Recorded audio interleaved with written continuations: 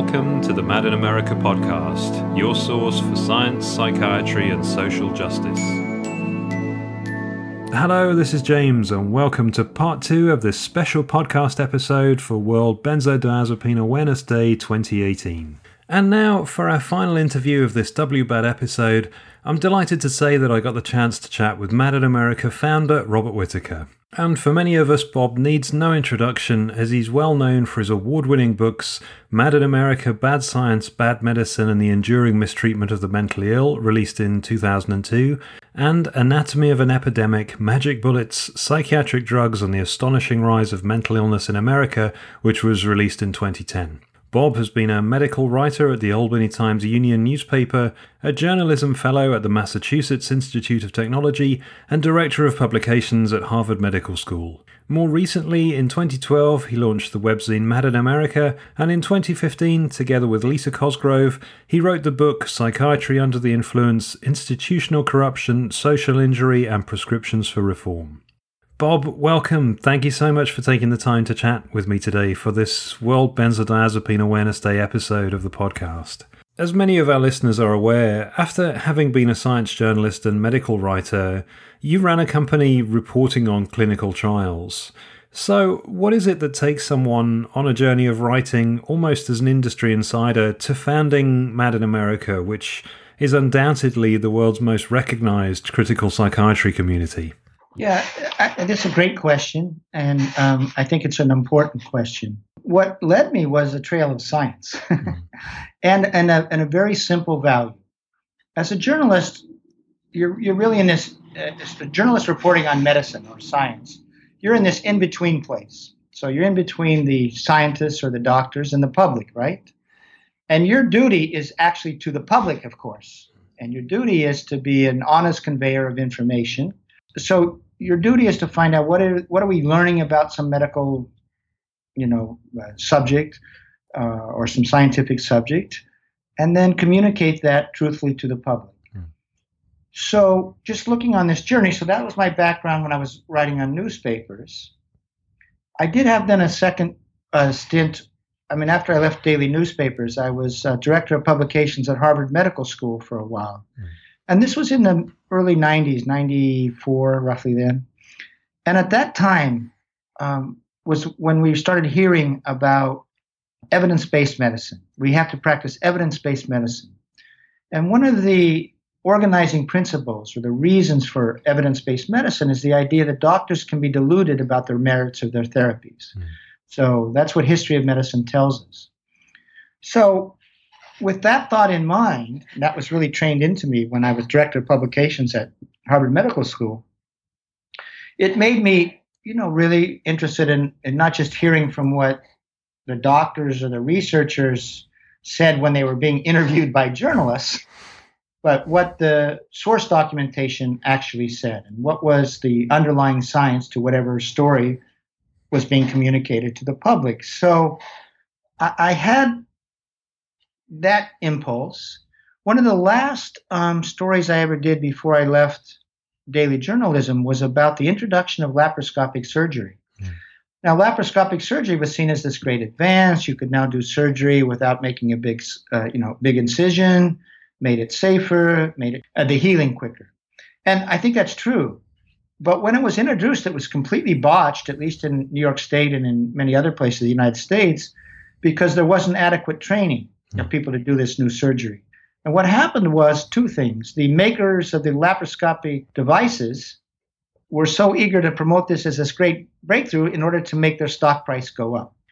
And then they were running these training sessions, I swear to God, where they would take surgeons and they would practice once on a pig over the weekend with laparoscopic surgery. Then they would go back to their hospitals. And remember, in the United States, we have a for-profit hospital system, basically.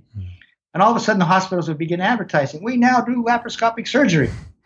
And what happened was the surgeons were botching. There was a lot of botched initial surgeries because they hadn't got the right training. And so there were a number of deaths. I think when I did a Freedom of Information request, I don't know what it was, 40 deaths or something like that in New York State related to the introduction of laparoscopic surgery. So one of my last stories was about how commerce was corrupting medicine. and how so much of what we were hearing about advances and breakthroughs were related to, the marketing of a new product and marketing of a new device. So I have those two strains. Then I go into CenterWatch, and CenterWatch is the company you're talking about that we co-founded to really cover the business of clinical trials. And the business of clinical trials was exploding, the number of doctors involved, the number of drugs being tested, and it was becoming commercialized. So what was happening during this time in the 1990s, drug companies, instead of doing their own trials, were actually hiring what we call contract research organizations to conduct the trials. And the CROs now, their product is not a scientific trial. Their product is a trial that helps that drug company get the product approved. So what I began to see, and we were industry friendly, okay? We were saying these clinical trials is a financial opportunity for doctors, for medical schools, get involved in this. It's a growing business. And we were covering it as a growing business that people should get involved in. And what happened while I was doing, writing for this company I co-founded was it became evident that this commercialization of clinical research was leading to spinning of results, hiding of results, studies biased by design, that sort of thing.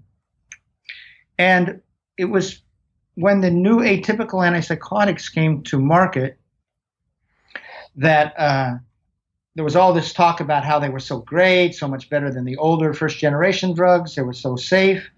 So what I did to question that was file a Freedom of Information request with the FDA to get the FDA's review of Zyprexa and Risperdal. And what they said is, these trials are biased by design. There's no evidence they're better than the older drugs. And most important, there had been a number of deaths in those trials. And those deaths went unreported in the scientific journals. So I took that information, went to the Boston Globe, where I'd done some freelance writing before, proposed a series on the corruption of research. And that was one of the things we wrote about, the corruption of commercial research.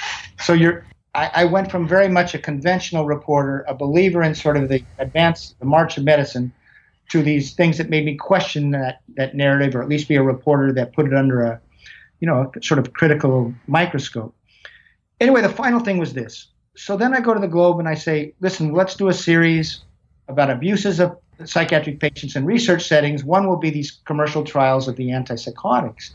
But I also wanted to look at trials where they had withdrawn antipsychotics from people diagnosed with schizophrenia and then, assessed how quickly they relapsed. And I said, well, that's unethical because schizophrenia is due to a chemical imbalance in the brain. The drugs are like insulin for diabetes, so why would you withdraw the medication? And there was one other abusive sort of research that we talked about as well. But my point is, I still believed in that march of progress story in psychiatry, that we were learning the pathology of these disorders, and then we had drugs that fixed those, which is a story of great medical progress. I do that series. That's the foil for it. I get rewarded for that series. It was a finalist for the Pulitzer Prize. I co-wrote it with somebody. So that series had as a context a conventional understanding of psychiatry that we had discovered this, the chemical causes. But then I asked people at the end, I began questioning this, after the series ran, can you actually point me to the documents, the studies that says, here's where you found that depression was due to too little serotonin, or here's where you found that schizophrenia was due to too much dopamine. And I swear to God, what the very people I'd interviewed for this series and had been telling me about chemical imbalances, what they now said when I asked to see the source documentation, and this was after the series had run, they said, well, it's just a metaphor. And I said, what do you mean it's a metaphor? I understand like insulin for diabetes is a metaphor, but where'd you actually find that, there was this chemical imbalance? And they said, well, we didn't really find it. It's just a metaphor to have people understand why they need to take these drugs. And I'm like, but you can't tell people they have a problem that's not true in order to get them to take drugs. That's not exactly informed consent. So that's where I began this sense of, well, if this story is not true, of putting the whole larger narrative of psychiatry under a, sort of a scientific microscope. And I wrote this first book, Mad in America, to look at partly what is the stories that have been told about the mad throughout history? How did those stories, what sort of treatments did they lead to? What did those who were being treated say about this? And what you see is that the history of psychiatry is a history of, coming up with sort of, therapies that are so often really designed to quiet people, make people afraid, manage people. And then once they have those therapies or are using those therapies, coming up with the rationale why they're fixing some biological problem. So that way the doctors get to see them as medical therapies, even as the hospital patients is experiencing them as punishment or things to keep them quiet. And that becomes a recurring theme throughout the history of psychiatry. And then the big key moment for the modern time is this. The conventional history of psychiatry is, there were some bad old days when we lobotomized people and did insulin coma therapy and that sort of thing. But then came the drugs. Antipsychotics, Thorazine. You call it chlorpromazine in the UK. I mean, that's the chemical name. You called it Largactil, I think. Anyway, this kicks off this psychopharmacological revolution, this great advance in care, this which makes it possible to empty the asylums, and these drugs are great, blah, blah, blah.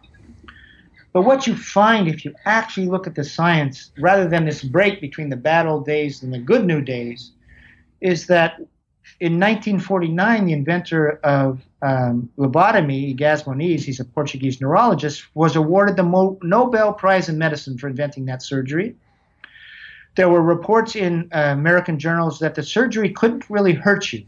You were either going to be cured, vastly improved, or maybe you would just stay the same. No one gets harmed by it. That was the first big survey of like over 400 lobotomy operations. And then the key moment is this. So you look at when the drugs get introduced, antipsychotics, chlorpromazine or Thorazine. And when they're first introduced, they're said, oh, this is great. They cause a chemical lobotomy. The same change in being we saw with the surgical lobotomy. Now, the reason they saw it through that lens is because, remember, surgical lobotomy had not long ago been seen as a miracle brain surgery that removed madness from the brain. And they're saying now we have a chemical that can do the same. So in those initial clinical perceptions, and they talk about people being too medicated even to move, that sort of thing, not caring about the world, you see a link between the past as opposed to a break between the past. And so really you see this enduring theme in psychiatry when you look at the science that tells of psychiatrists telling a story about their therapies, about curing something or another. Those stories never last. They never, stand the test of time. And when you go into the hospital setting and how they're being used, you can see they're being used to quiet people, make people afraid, dampen their emotions, that sort of thing. So that's a really long-winded answer, James, to say that I think it's important to understand I didn't come out of this with an ideology, any particular interest in psychiatry.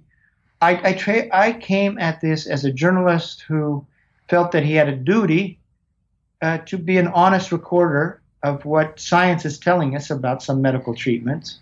And in this process, I had come to the understanding that when you go call the experts, they're using you so often. They're using to tell a story that they want told to the public that may be totally out of sync with their own science. And so I became a reporter when I started on writing about psychiatry. I became convinced you had to tell a story that was documented in scientific articles, scientific writings, because what you would find in the journals often is confessions among themselves that they wouldn't make to the public. So I became a journalist that wanted to look at psychiatry through the eye of what science was telling us. Okay, that's number one.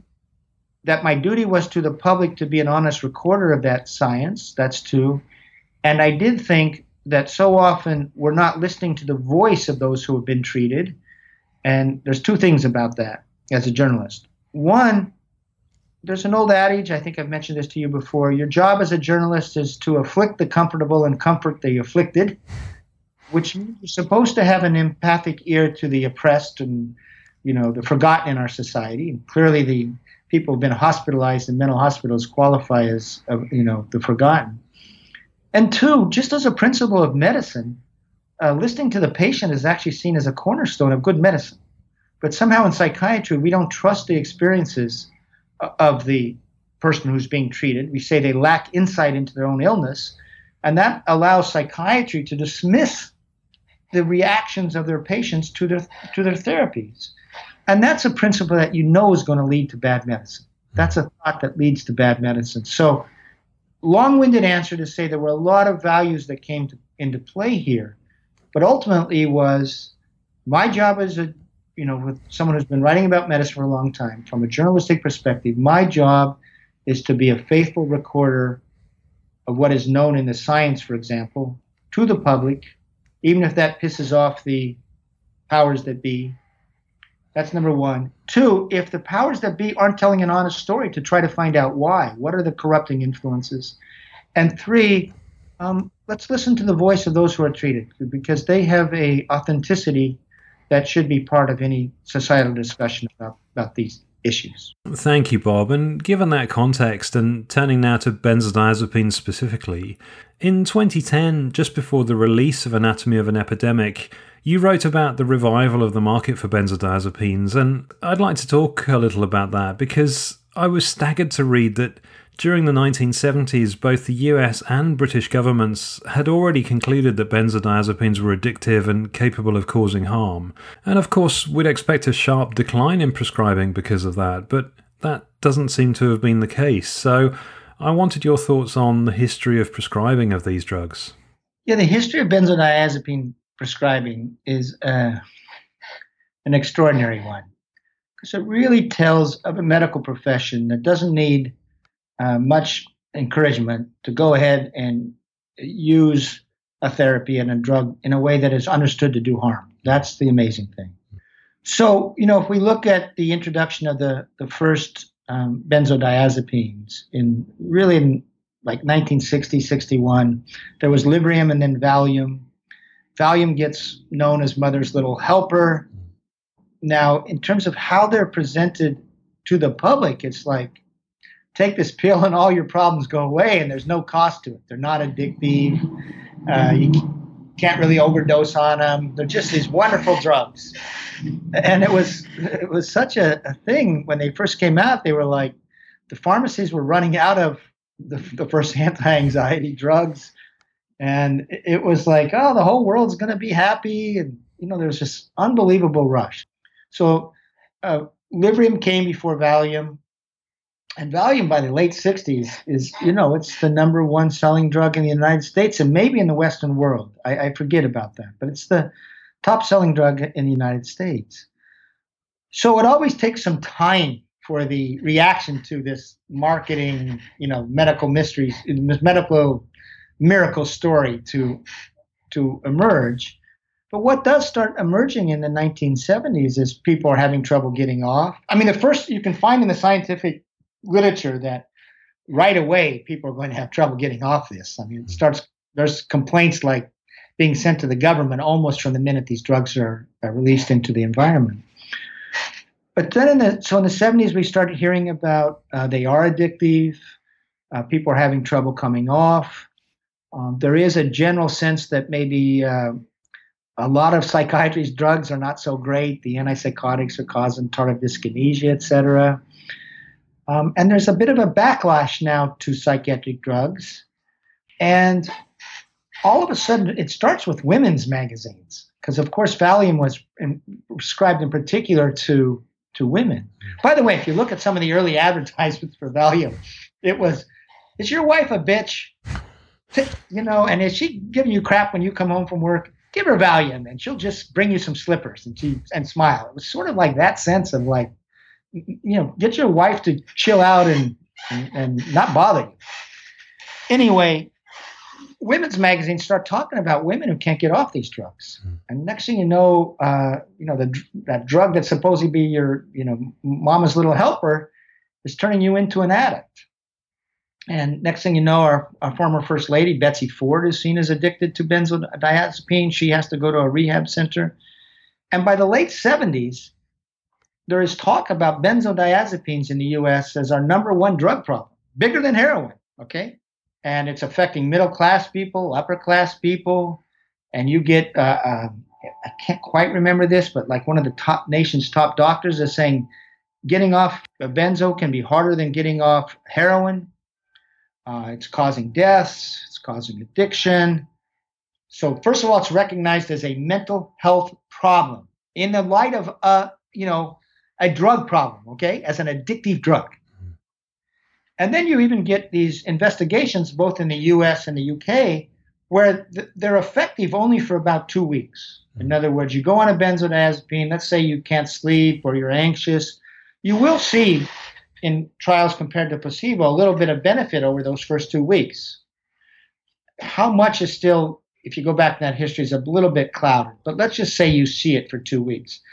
But what longer studies that then went out to 4 and 6 weeks said by the end of 4 to 6 weeks, the drug is not providing any benefit over placebo, and now the person's addicted. So a recommendation comes out of the White House, the top of the United States, some sort of Office of Drug Policy, saying that use these drugs is for short-term only. That's it, and they're addictive. Oh, and by the way, Ted Kennedy even holds a congressional hearing on the dangers, the dangers of benzodiazepine and this plague of addiction they're causing. So that was the image of benzodiazepines in the United States. You in the UK had something very similar. They're only effective for a couple of weeks. You shouldn't prescribe them for more than a couple of weeks. These are dangerous, addictive drugs. There was even some talk about whether they should be withdrawn from the marketplace altogether. So that's the understanding. Now, prescriptions do go down after this. You do see a drop, okay, after this. And in essence, what the pharmaceutical companies now do for a short period of time, they're going to try to take people who are feeling anxious and convert them to say, oh, you're really feeling depression, and now use these new antidepressant drugs. So there is this effort by pharmaceutical companies to sort of reconceptualize anxiety distress as depressive distress and take an SSRI. So that's one thing that happens, okay? But what happened to the benzodiazepine market? How did it get revitalized? It gets revitalized with alprazolam, which we know as Xanax. And here's how it gets revitalized. In 1980, the DSM-3, that's the third edition of the Diagnostic and Statistical Manual, names a new disorder, panic disorder. Now, panic used to be incorporated into the idea of anxiety neurosis, okay? Actually a psychological thing. But now it's seen as its own illness, panic disorder. So the maker of alprazolam, Upjohn, says, okay, now there's a chance to take this drug, alprazolam, and get it approved for treatment of panic disorder. We'll make it the first panic disorder specific drug, okay? Yeah. Now, this is early 80s when this gets launched. And interestingly, this is before academic psychiatry has been completely bought by the pharmaceutical industry. So they actually say to the leading anxiety experts in the United States, here, we want you to test our drug for alprazolam. You design the trial, you analyze the data, and you write the research up. So it's actually pretty clean. This is not Upjohn's fault, what is about to happen. So they do this study of panic disorder with alprazolam, and they're using the top doctors in the country, including a former head of the NIMH and the APA's, we're going to do a great study. But here's the thing, at this point, the APA has its own interest in validating panic disorder as a real illness, okay? Once they publish DSM-3, they have a new story they want to tell. They want to tell a story about all these diagnostic constructs, that they're really discrete illnesses of the brain caused by chemical imbalances. And this actually is the first study of a new drug post DSM-3. So they're so eager to validate panic disorder as a discrete illness. And if it's a discrete illness, what are they eager to do? To have a drug to treat it, okay? Because that's their new antibiotic model that they want to promote to the country. So they do this study. The study design is horrible. They're yanking people off of benzodiazepines in many cases, right? And then they're either randomized back onto a benzodiazepine, being alprazolam, or they're randomized to placebo. So a large part of the placebo group is actually a benzodiazepine withdrawal group, which we know stirs all sorts of symptoms, right? Anyway, so what do you see?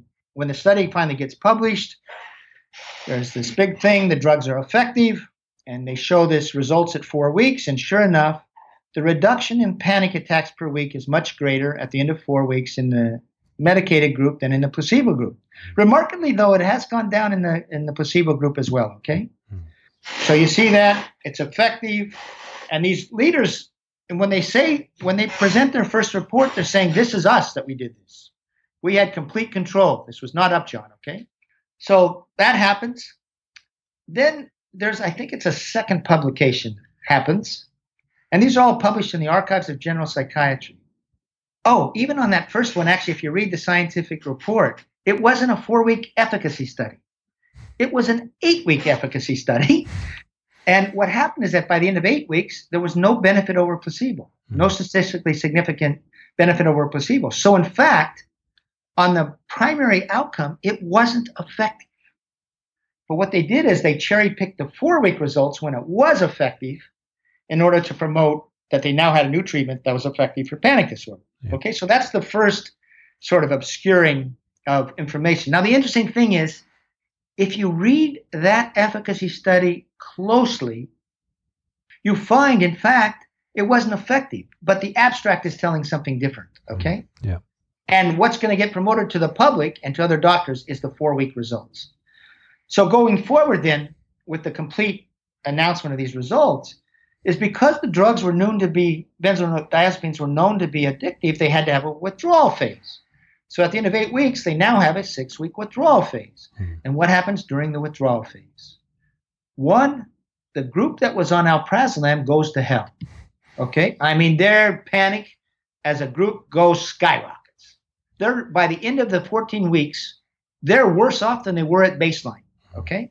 They're having more panic attacks than they were at baseline. Meanwhile, the placebo group, which of course, they're being withdrawn from placebo, okay? But they keep on getting better. So what you see at the end of the real study, because the actual end is, of course, after the withdrawal phase, you see that the medication-exposed patients, the Xanax-exposed patients, they're more phobic, they're more anxious, they're worse off at the beginning, whereas the placebo group they've just continued to improve. The difference is, it's not just sort of better, it's dramatic, okay?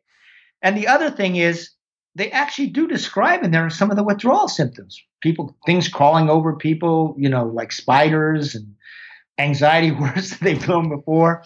44% were unable to get off the drug and had to go back on.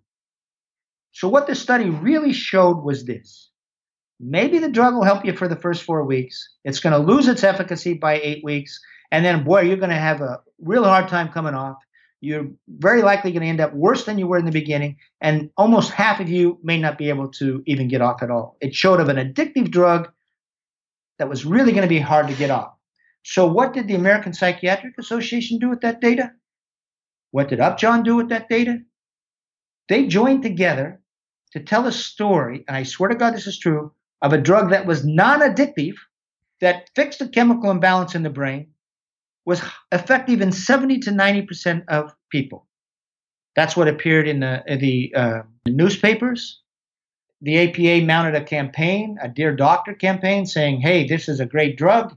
This is a new disease. It's a real illness. You got to prescribe alprazolam. It's effective. They showed the 4-week results. They even, with a grant from Upjohn, did a film about panic disorder, how terrible it was, horrible illness. You got to take alprazolam. The NIMH even convened a committee on this. The committee said, yeah, it's a real illness. Of course, it's the very people that are promoting this from the American Psychiatric Association saying this. And they said the treatment of choice is benzodiazepines, with Xanax being the particular one that should be the frontline therapy. And this goes back to your point, James. This is what revitalizes the market for benzodiazepines.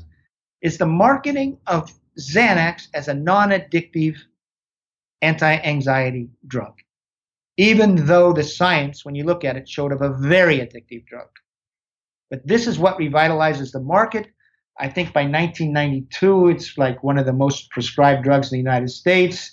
And as you know, it just kept going and going from there. And we get other anti-anxiety drugs, and it revitalizes the use of benzodiazepines. It's the Xanax story that does this. And what you see at the heart of the Xanax story is a complete betrayal of the public. You see where they cherry-picked data that showed the drug was effective, the 4-week data. They obscured the 8-week data, and they obscured and didn't tell that this drug was addictive. People couldn't get off. Withdrawal symptoms were severe. They hid that from people. And by the way, when this was published, there was a letter to the Archives of General Psychiatry. They had trouble getting this letter published, but there were some experts in anxiety from the UK who said, this study is an example of corrupt science. Now, they sort of laid the blame on the fact that it was funded by pharmaceutical companies. That really wasn't the problem. The problem was the guild interests of the researchers. But it was noted at that time quietly, this is completely corrupt.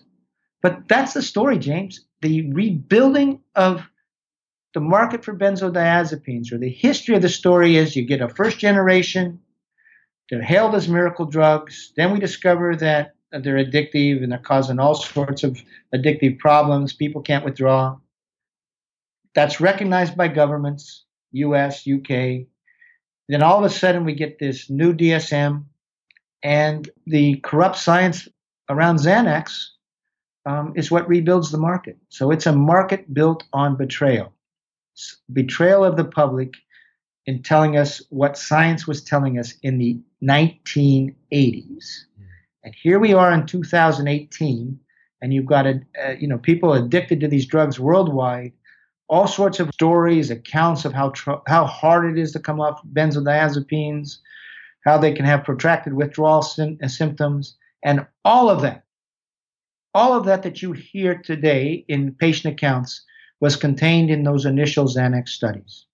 And Bob, if it's possible for you and others to find the data to prove that these drugs aren't safe or effective and have all these withdrawal problems, then presumably it must be just as easy for medical professionals to go and get the studies and look for themselves. So why are we continuing to put so much time and effort into drugs that professionals must know are potentially damaging? What is driving doctors to either not find out for themselves or to know the science but continue to prescribe anyway? Well, you have to understand the information flow within a medical community. By the way, the story I just told you is not at all hard to discover. It doesn't take freedom of information requests. You just have to get the 3 original publications. You have to ignore the abstracts. And then you have to read the whole articles very closely.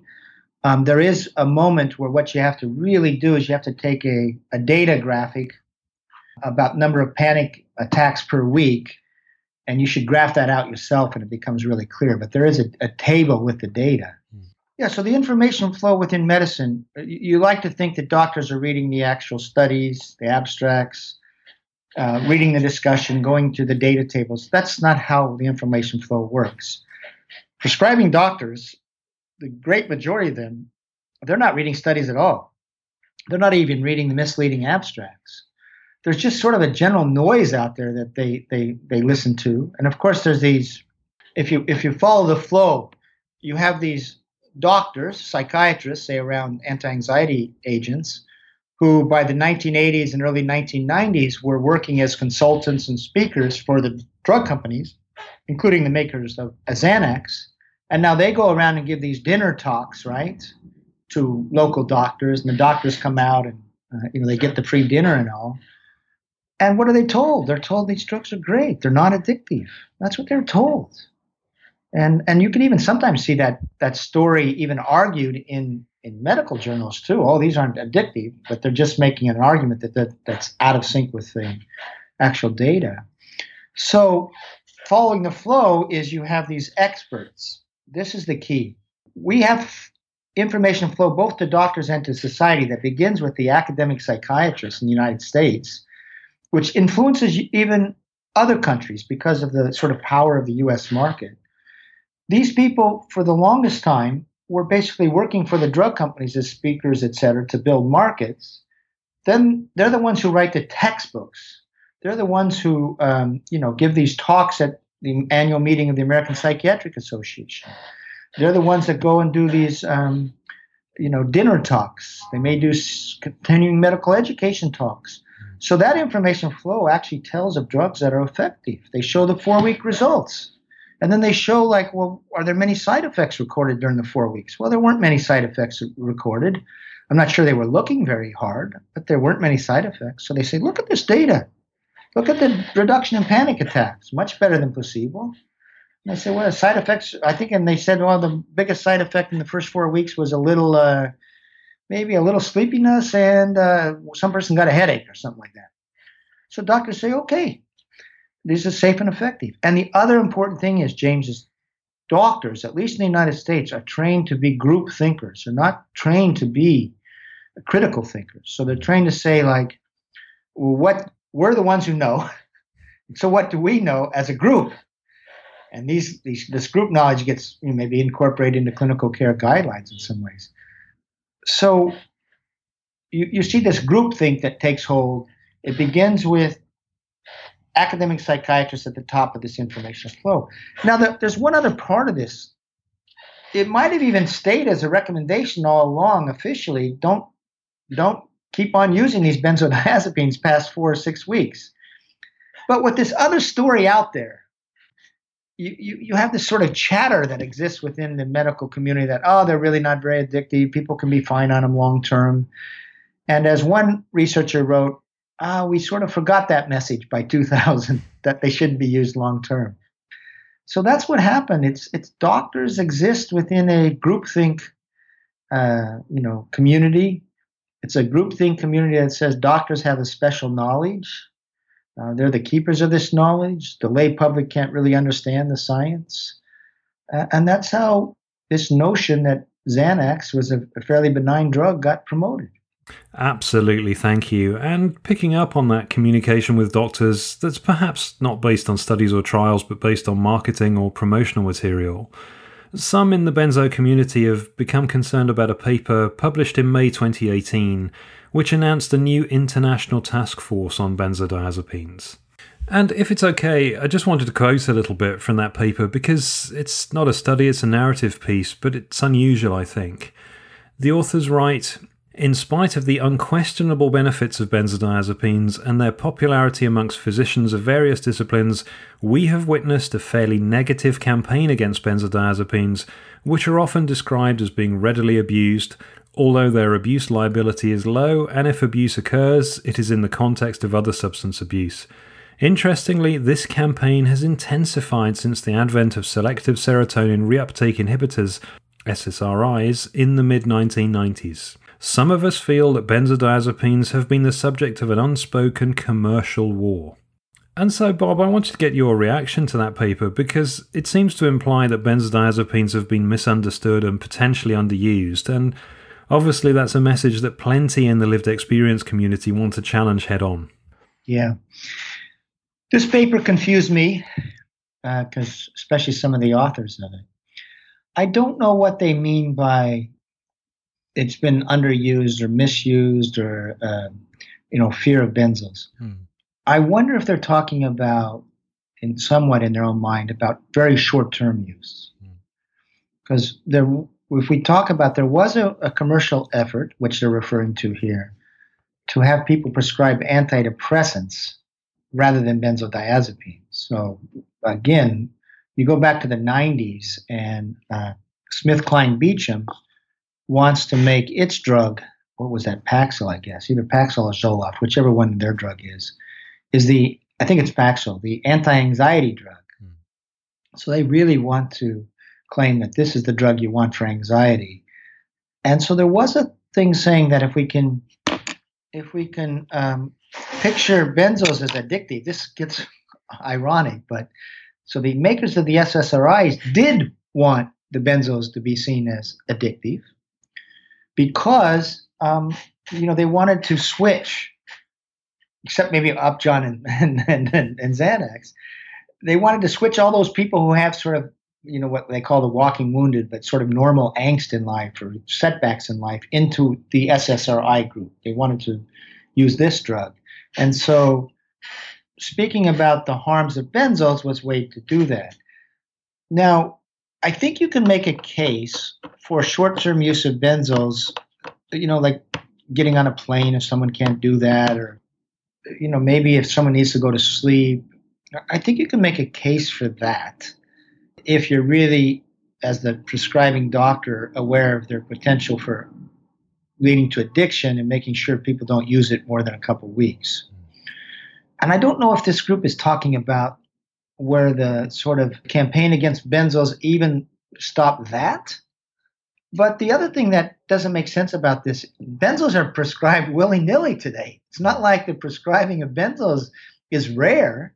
In the United States, we're seeing increased benzodiazepine use. For example, U.S. benzo prescribing increased from 8.1 million in 1996. I think that must be number of people being prescribed, to 13.5 million in 2013. Anyway, the prescribing of benzos hasn't gone down. So why is this group all of a sudden saying, well, there's a fear about prescribing benzos? I don't know. And are they even talking about maybe we should be using benzos long term? Don't know. Even though it's quite clear that benzos long term are a real problem. I think it is also a group that, came to see, or at least some of those names, as SSRIs are very harmful.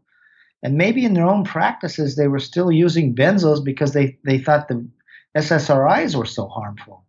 It's a perplexing paper. It really is, because it goes against the understanding that these drugs are addictive. It goes against after a certain time. It goes against the understanding that withdrawal symptoms can be severe.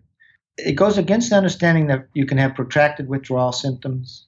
It goes against the understanding, at least in the United States, if you look at overdoses on opiates, that often it's concurrent with benzodiazepines. It's not opiates alone. So they're a factor in our, overdose crisis. So I don't get the paper. I really don't get the paper. I mean, I wasn't sure whether they're talking about long-term use or very short-term use, but prescribing's gone up, and yet we know of all these harms. So the paper's perplexing, and I can certainly see why people in the benzodiazepine community are asking, what is the purpose of this? Is it to even increase the use of benzodiazepines? I don't know. I think it's a really unsettling thing to have seen, announced. Yeah, it's certainly something to keep an eye on, isn't it? Because it's an editorial piece, a statement of intent, it seems. There isn't any data in it. It just seems to be a promotional piece rather than reporting science. Well, the problem is, at least as I read it, and it's been a while since I read it, the statement of intent seemed to be not let's investigate these drugs again anew, but let's rescue them from this unfair, depiction of them. So the intent seems like a bit of a rescue mission almost from the outset, rescuing the image of the drugs. And that's never a scientific pursuit when you have a sort of a preset agenda of what you expect to happen.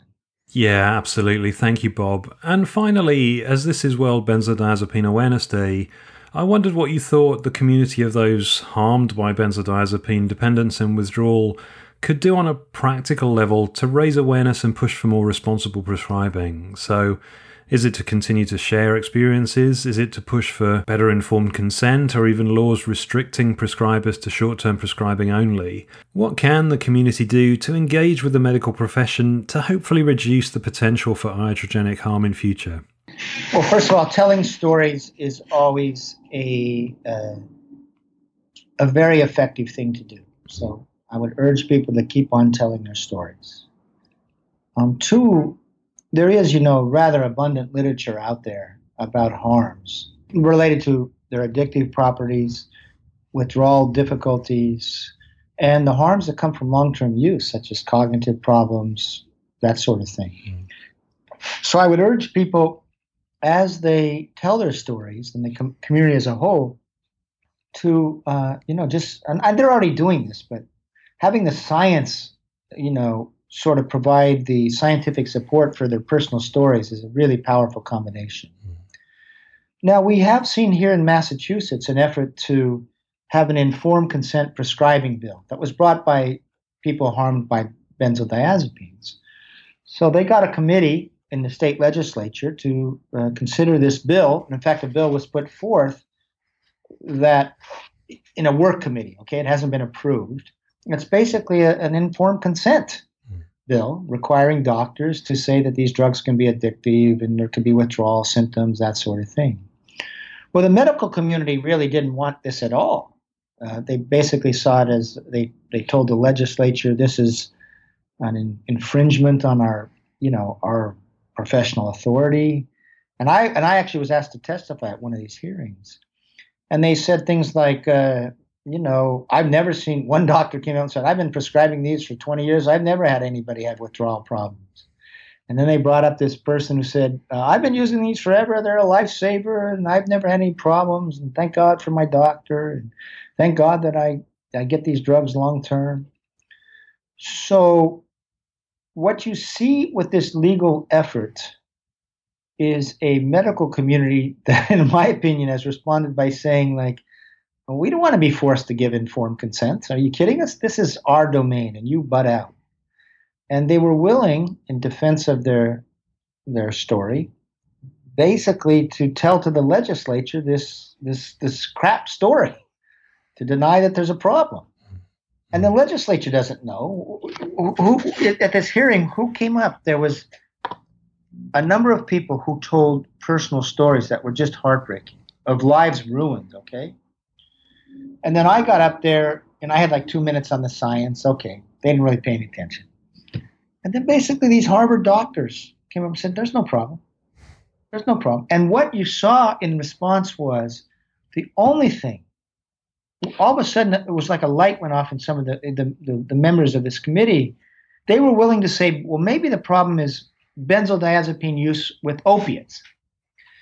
Because we've had this suicide problem, these overdose problems in the United States. That's quite big. So now all of a sudden, they were willing to say that benzodiazepines prescribed by doctors for anxiety are fine. We just have this problem when they're, of co-substance abuse.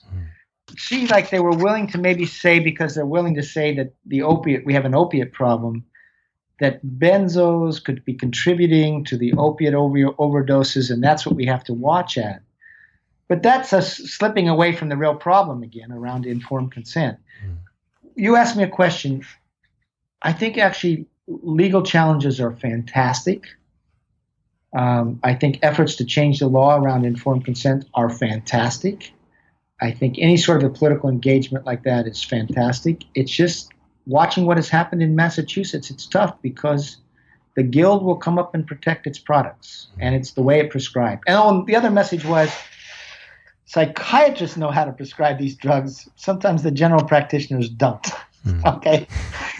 So there was that sense to it as well, that in the hands of experts, these drugs are quite safe.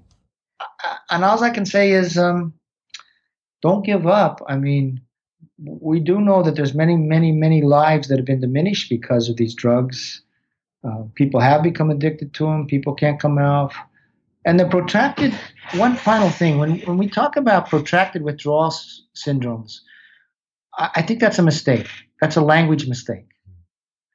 Because it makes it seem that in some ways, a person is still trying to compensate for the absence of the drug, okay? That there's some sort of lingering withdrawal effect, that you took this drug that changed your brain, now the drug is withdrawn, and your brain is not exactly changing back in a way that allows the withdrawal symptoms to go away, okay?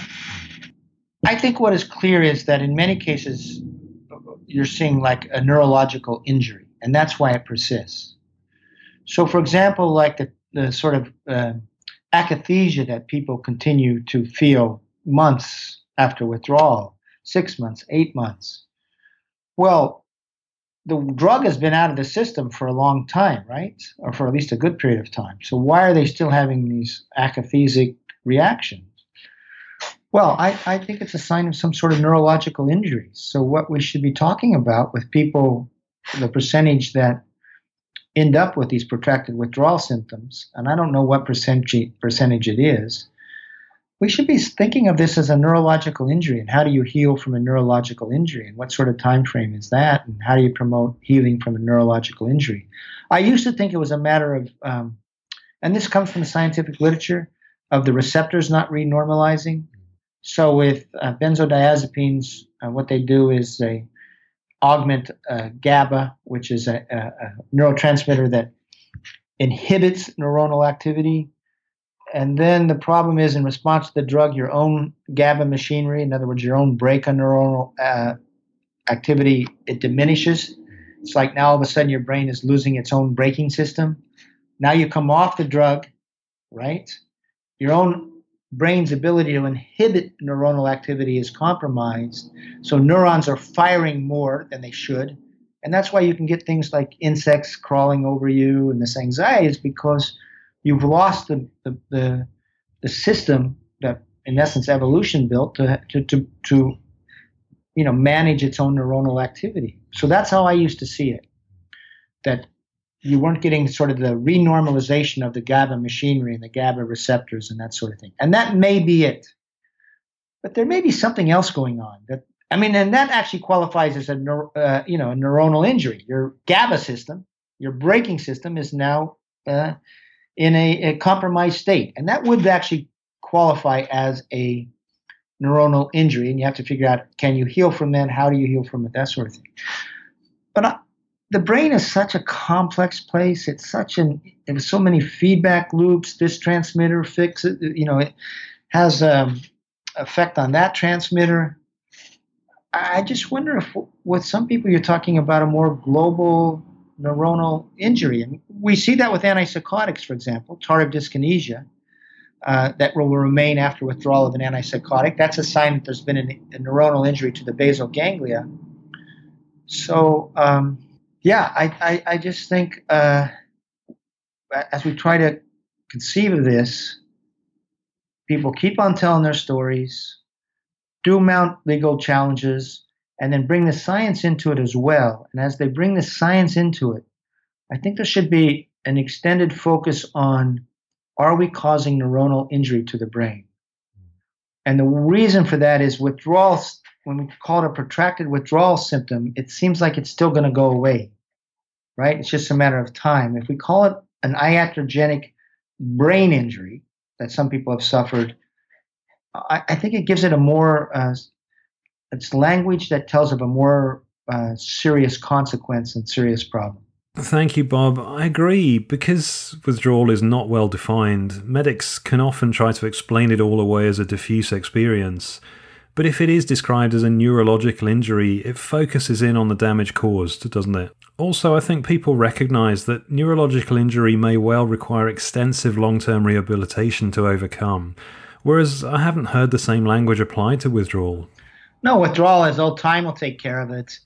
And then the other thing with withdrawal is, well, how could you have these protracted symptoms? This is just like, hypochondria, that sort of thing. People are like making this stuff up, or, it's sort of like a psychological, thing going on with them. It's not a real physical thing. So it becomes a way to discount what's really going on to people too, when you put it in this withdrawal context, because the withdrawal context is the drug leaves, there's a period of time, and then you're supposed to be fine. And so, I think it better sums up the severity and the seriousness of what happens to some people who've been exposed to these drugs and then try to come off. Bob, thank you. And was there anything else that you'd like to share with the listeners? I would just say one thing. To the benzodiazepine community, with people with experience of this, I think you're doing an incredible public service as well, as you alert the public about, this problem and these dangers. And I really think what you're doing is alerting the larger public to really what should be seen as a public mental health crisis, or public mental health epidemic, so to speak. If these drugs are causing addiction and then, neurological injury to some percentage of patients, I don't know what percentage it is, and you got millions of people using the drugs, including many younger people now, that's a real public mental health hazard. And I'm just saying to the community, since it will go out, when you publicize this and when you tell your stories, you're not just doing service to the benzodiazepine community itself. You're doing service to the whole public. It's like you're sounding an alarm about something ongoing within medicine that's causing harm. So you're really doing a public service. And one thing maybe is people will listen and say, I'm not going to go down this path. So I just urge people to keep on telling their stories. We need their voice. We do. Thank you so much, Bob. It was a pleasure to get to chat today. Thanks for having me on, James. I really appreciate it. So I just wanted to thank all my guests, Nicole Lamberson, Dr. Joseph Witt-Doerring, Chris Page, and Robert Whittaker, and I hope you enjoyed hearing from them all. There's further information on all of these interviews, including links to studies and other material, and you can find it all by visiting madinamerica.com. So thank you so much for listening, and a huge thank you and shout out to all of you involved in making World Benzodiazepine Awareness Day such a huge step forward for awareness and understanding. And until next time, take care. Thank you for listening to the Mad in America podcast. Visit madinamerica.com for more news, views, and updates.